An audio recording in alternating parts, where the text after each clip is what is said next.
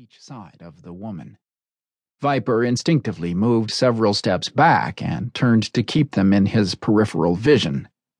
"My lord, would you like some assistance?" one of the men asked in an amused voice. Viper glanced back up and grinned at Zoran as he turned on the branch and glanced down at the small group that was enjoying his discomfort. It was obvious from the sudden curve of Zoran's lips and the calculating gleam that came into his eyes that the Valdir leader had recognized he had reinforcements to help him.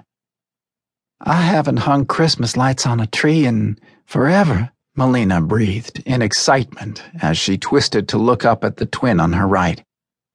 "Can we, Kalo? It will be so much fun. I can't wait to see what it looks like tonight when they finally turn all the lights on.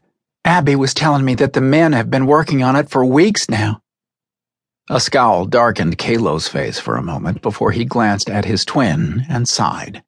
A breathless laugh escaped Melina as she stepped backwards and transformed into a delicate dark green dragon. Almost immediately, Kalo shifted as well, forcing Viper to step several more feet to the side as he watched the two dragons with a wary eye. "Just take it easy," the other twin said, running his hand tenderly along the side of Melina's jaw.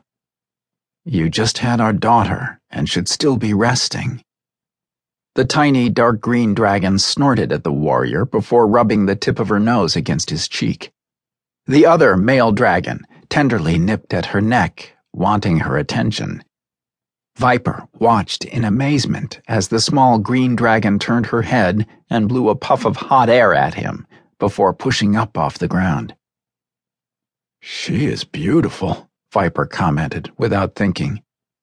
"She is ours," the dark voice of the other twin growled. Viper gave the twin a sharp-toothed grin.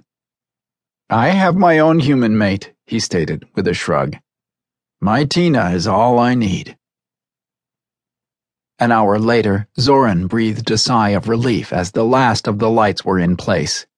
While he had volunteered to work on his own, he had to admit it was easier with help, especially with someone who really seemed to know what to do like Melina.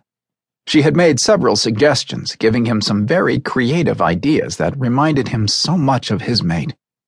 Between Melina, Kalo, Cree, and finally Viper's help, they had finished the rest of the courtyard area in the early afternoon. Zoran had picked the courtyard leading off the main dining room all the way down to the walled cliff at the end of the gardens, since he originally thought he would be working alone and it would be more manageable. He had finished the lower garden areas, but the upper level proved more challenging as he tried to think of a way to blend the glow from the plants in his mother's garden with the lights he was trying to finish hanging. It had taken him a lot longer than he anticipated, and since Traylon refused to allow the addition of any more lights, he had to rethink how to set up different parts of it. Shifting as he landed next to where Viper had given them instructions from the ground level, he glanced around the area with a sense of pride. He was sure to win the contest.